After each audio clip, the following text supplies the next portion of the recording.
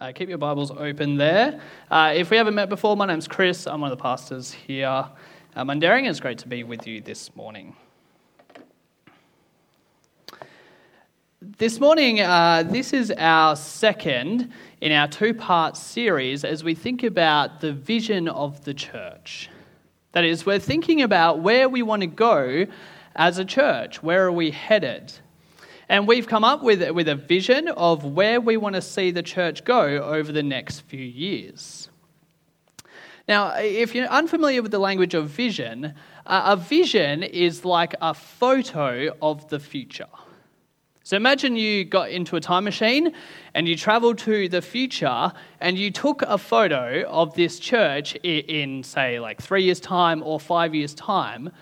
What would that photo look like? So you could go to the future, take a photo, and you brought it back to now. What would that photo look like?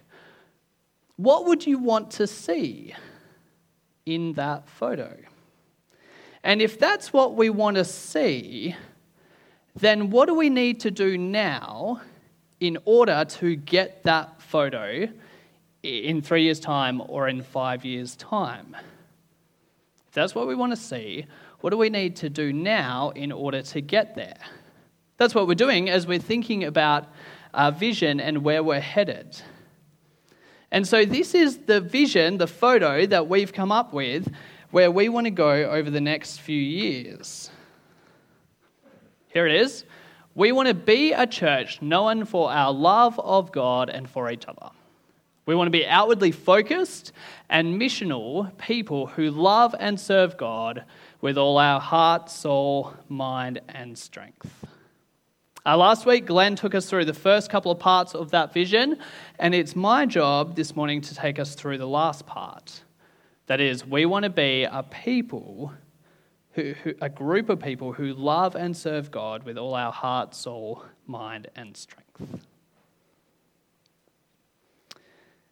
And as we think about that, as we think about what it means to love and serve God with everything we have, then I think we need us to wrestle with this question. The question is this: what does God think of us? As Mundaring Church of Christ, what does God think of us? What is God's opinion right now of this church? Have you ever thought about that before? Have you ever considered that perhaps God has an opinion about us? He has opinions about other churches. For example, think about the letters to the 7 churches in the book of Revelation. They show us what Jesus thought about those churches. Jesus gives his opinion and his evaluation and judgment of those churches. And if Jesus does it for those churches, he probably has an opinion and an evaluation for us too. And so if Jesus was to write us a letter like he did to them, what would that letter say? What would his opinion be of us? And to answer that question, we need to know what God cares about. You know, if we want to know what God thinks of us, then we need to measure ourselves against what God cares about. We need to work out what's high on God's priority list and focus our attention there. And as we read in that passage, the Pharisees are trying to work that out too. They're trying to work out what God cares most about. And there's this debate going on in the ancient world amongst the Pharisees, the kind of teachers of the law, the religious rulers. There's this debate going on about which commandment is the greatest. Which is the most important? Which commandment does God care about most? And so one of the teachers of the law, he comes to Jesus with that question. They want Jesus to weigh in on a debate that they've been having for a while. Which commandment is the most important? Which one should we be focusing on? And without hesitation, Jesus gives the answer there in verse 29. Look at it with me. The most important one, answered Jesus, is this: Hear, O Israel, the Lord our God, the Lord is one. Love the Lord your God with all your heart and with all your soul and with all your mind and with all your strength. The most important command, the thing that God cares most about, is that you love him. Now that hopefully shouldn't really come as a surprise, because Christianity is a religion, and like all religions, loving the God that you follow is default. That's just kind of at the top of the list. But what's surprising is that Jesus doesn't start with the command, does he? He starts with that other little bit. Hear, O Israel, the Lord our God, the Lord is one. Jesus doesn't begin with the command. He begins with the unity of God. God is singular. He's one. And the oneness of God is important because we live in a world where people claim that there are lots of gods. There's Vishnu, Dilgar, Ungud, Zeus, Athena, Chantico, just to list a couple that I just got off the internet. There's lists and lists of gods and deities all across the world from all different parts of history and culture. There's like thousands of them. And in amongst that plurality of gods, we meet the one God. And if God is one, then we owe him our exclusive allegiance. God does not share his glory with another. It's not that we add Yahweh to the list of gods that we follow. You know, a God for the rain, a God for the mountains, a God for the rivers, a God for my sin. No, God is one, and so he deserves our exclusive devotion. Now, I'm guessing that most of us here don't have different gods. You know, we're largely kind of modern Western people, and so we're probably not battling a family history of ancestor worship or idol worship. But I think that we do like to section God off into a tiny corner of our lives. You know, I've got my dentist for my teeth. I've got the accountant for my taxes. I've got the mechanic for my car. And I've got Jesus for my sins and for when life gets really hard. Like a butler, I'll just call up God whenever I want something from him or when I think I need a checkup. But that's not what the oneness of God means. If God is one, then we are to give him exclusive access to every area of our lives. We're to love him with everything we have, with all our heart, with all our soul, with all our mind, and with all our strength. Which means that we're not just Sunday saints or Monday missionaries or the Friday faithfuls. No, all of the week, at every single moment, we are to love God with everything that we have. And we'll come back to that in a bit because that's our focus for today. But Jesus doesn't just give the top command, he also gives the second one, which is to love others. Look at verse 31. The second is this: love your neighbor as yourself. There is no commandment greater than these. These are two different commands, but they're also inseparable. The love for others grows out of our love for God. You can't love God and hate everyone else. If God loves us, and if we love God, then of course we love others. These commands, they're different, but they're also inseparable. You can't have one without the other. And when Jesus says, love your neighbors as yourself, he doesn't just mean your neighbor that lives next door or over the fence, but everyone who you know or come in contact with. Whether that's good friends or acquaintances or people that you barely know, all of those people are our neighbors. They're the people that we share the same spaces with. It's anyone that we come in contact with. And so the question isn't, It's not who is my neighbour. The question is, how can I be a good neighbour? Given the people I'm in contact with, how can I love them like how I love myself? We all love ourselves. Let's not kid ourselves about that. We all love ourselves. If we're hungry, we get something to eat. If we're thirsty, we get something to drink. If we're cold, we put on a jumper or we turn on our heater. We look after ourselves. And if we love ourselves like that, then we should be doing that for others. If someone's hungry, do we get them something to eat and drink? If someone doesn't have anything warm to wear or is living outside, do we help them out? And that's just our basic needs, the way that we love each other with our basic needs. But we also love ourselves enough to buy nice things that we don't necessarily need. We love ourselves enough to go out for nice dinners. And what Jesus is saying is that if we love ourselves enough like that, then we also need to be loving others like that as well.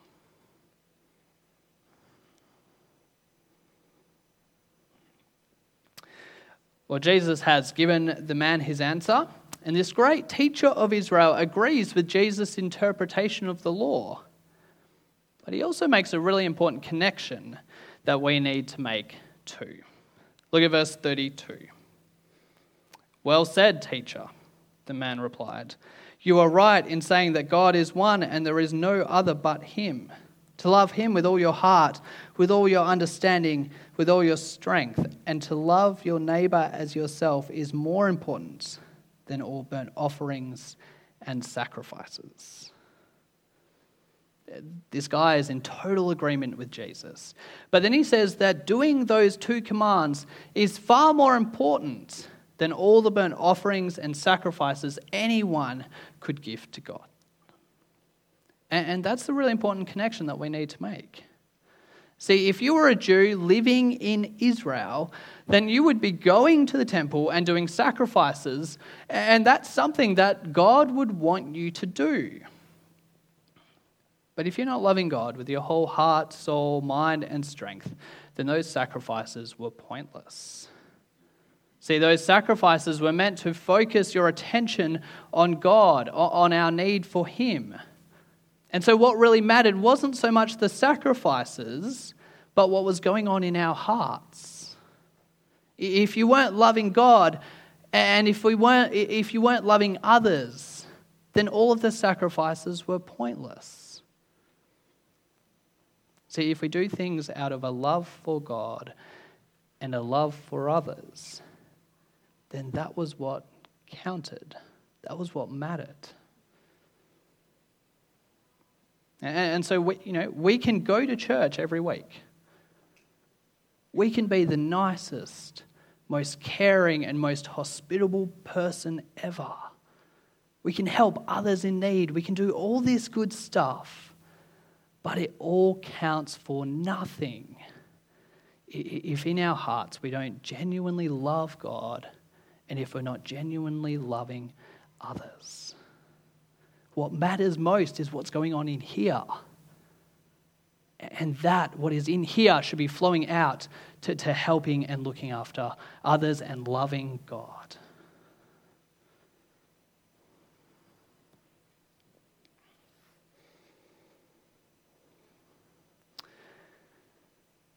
There's one final surprise for us in this passage. And the surprise is that the man isn't yet in the kingdom. Did you notice that as we read it?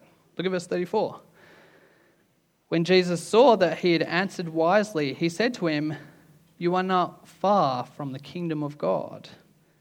And from then on, no one dared ask him any more questions.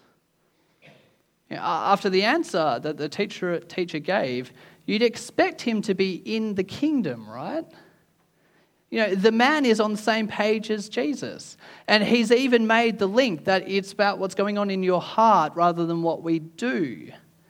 And yet Jesus says that he is not yet in the kingdom. He's near, but he's not quite there yet. And I think there's two possible reasons why he's not in the kingdom. Number one, it could be that the man isn't doing that. That is, he doesn't love God and he doesn't love others. He might understand it logically, but he isn't living it out. It could be that. It's a possibility. But I wonder if it's actually because the only way to enter the kingdom is through Jesus. And to love God and to love others, that makes you a really good Jew. But to be a Christian is to know God as your Father, which means that you have to be loving and following and trusting Jesus. That is the only way to enter the kingdom of God. Jesus says that he is the way, the truth, and the life. No one comes to the Father except through him. How you get into the kingdom is through Jesus. And I think that's the part that the man hasn't quite got. He's got what life in the kingdom looks like, but he hasn't worked out where the door is. And that is Jesus. You know, loving God, loving others, that's how you live once you're in. But how you get into the kingdom and stay in the kingdom is through Jesus. See, loving God and loving others, it doesn't bring you salvation. There are plenty of people who love God, and there are plenty of really loving people. But salvation begins and ends with Jesus. If you don't have Jesus, then you don't have God, and so you don't have the kingdom. You need to belong to the King to belong to his kingdom. And if you're already a Christian, then loving God and loving others is the right response to the salvation that Jesus has won for us in his death and resurrection. Obviously, I'm trying to be really careful about what I say because I don't want anyone to leave here thinking that to become a Christian or to stay a Christian involves loving God and loving others. That's how we live it out. That's how we live for Jesus. That's how we live in the kingdom. It's not how you start. You start off being a Christian and you stay being a Christian through Jesus, to cling to him. And then the way that we live that out is by loving God and loving each other.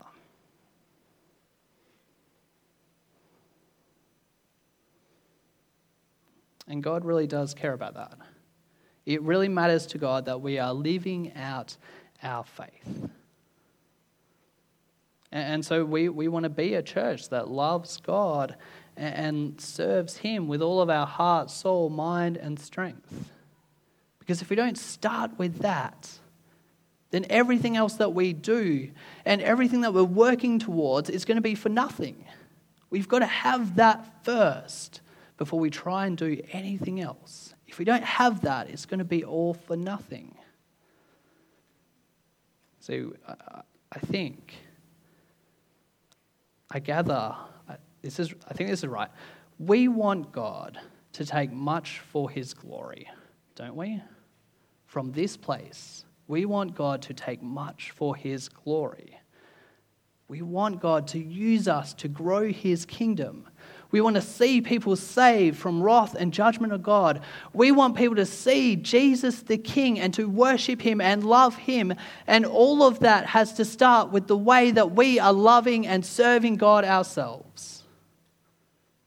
Our love for God has to motivate us and push us on to serve him and love and serve others. And so we need to learn to love God with everything that we have. Both our inner life, our mind and heart and soul. That's the internal things. It's the things that you can't see. But it's also the external part, our strength, everything that we do. We're to serve God with everything that we have. And so how are we going to do that? How are we going to help each other love and serve God? How are we going to do that? And this isn't a thing that's just for the adults. This also applies for everyone. It applies to the kids, to the teenagers here in this room. All of us are called to love and serve God with everything that we have. And so how are we going to do that? How are we going to help each other to love and serve God? Well, in the kind of vision document that we put together, we've come up with 5 things, 5 areas that we can work on together to help one another love and serve God. Number 1, faith and trust. You know, we sung this already. We live by faith and not by sight. And we do that because when we look out at the world, it can seem like God isn't doing anything. But if God is who he says he is, then he is absolutely at work. God is faithful and powerful, and he will accomplish what he's promised he would. And so we need to help each other to keep our focus on him.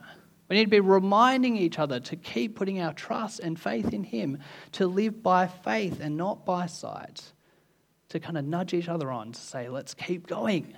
Let's keep doing this. Secondly, we need to love. We need to help each other love God and love others. We want to help each other see the greatness of God in the face of Christ and to marvel at him, to love him for who he is and for what he's done for us. And I can't do that very well myself, which is why I need your help to help me with that.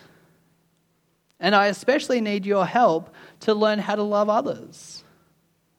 We need each other.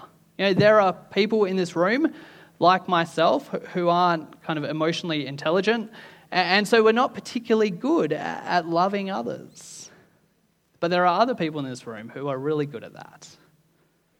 And so I need your help to help me learn to love others. That's what we want to be. We want to learn to love God and love each other. We can help each other to serve God in that way. And thirdly, humility. You know, we can't love God if we think we're the best. And we can't love others if we think we're better than them. Loving God takes humility. You know, when it comes to God and us, we are creatures and God is the creator, which means that we won't ever know everything. God is so far above us that actually he doesn't need to give us all the information or fill us out on all his plans.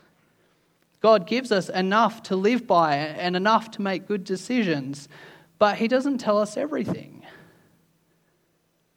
And so we're going to need humility to love God and serve him, to realize that he is the one in control and not us. And we're going to want to help each other to cultivate that humility as we learn to love and serve God. Help each other be thankful and humble for the good things that God does give us. And not considering our own importance, but considering God and his glory and his greatness and his honor, not ours. And fourthly, forgiveness. Now, part of humility is knowing that we can't save ourselves and that we need the salvation that God has provided for us in Christ. And the forgiveness that God gives us is to overflow as we forgive others. And the great thing about a church is that there are going to be plenty of opportunities for us to practice this one. This is going to sound counterintuitive, but just stay with me for a moment. We will know that we're doing community properly if we're hurting one another. Sounds weird, but let me explain it. We will know if we're doing community properly if we are hurting one another. See, if we have authentic and real relationships with each other, then we are going to hurt one another and sin against each other. If we put people in close relationship with each other, then there's going to be arguments and disagreements and hurt and pain.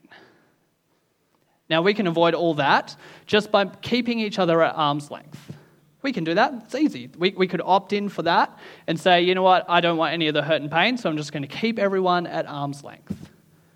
But that is not an authentic and real community. And so the closer that we get to each other, the more chance there will be to forgive one another. And so a deep and a real community needs to learn to forgive. We're not going to get depth without forgiveness.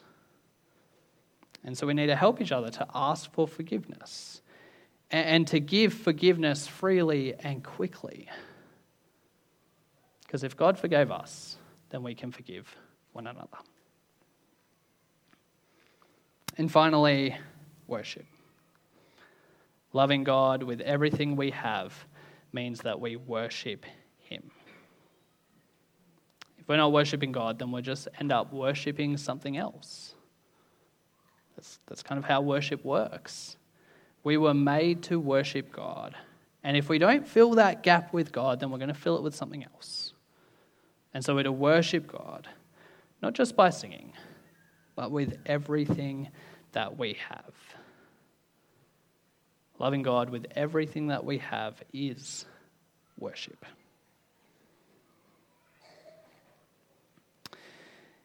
It really matters to God that we're a church that loves and serves God with everything we have.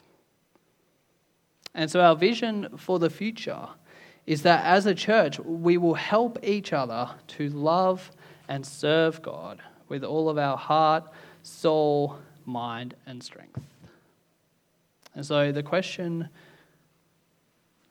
for us is, will you join us in working towards that goal?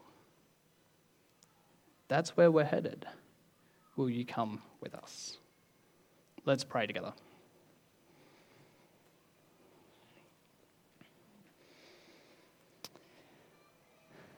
Father God, we thank you for how you have so loved us, that in Christ you have accepted his death on our behalf. Thank you for the new life and the salvation that we have in him. And we pray that we would love you with all of our heart, soul, mind, and strength. Father, please forgive us for the times where we haven't done that, where we have chosen to live for ourselves, where we have put ourselves first instead of you. We thank you that we can find forgiveness and that you do forgive us in Jesus.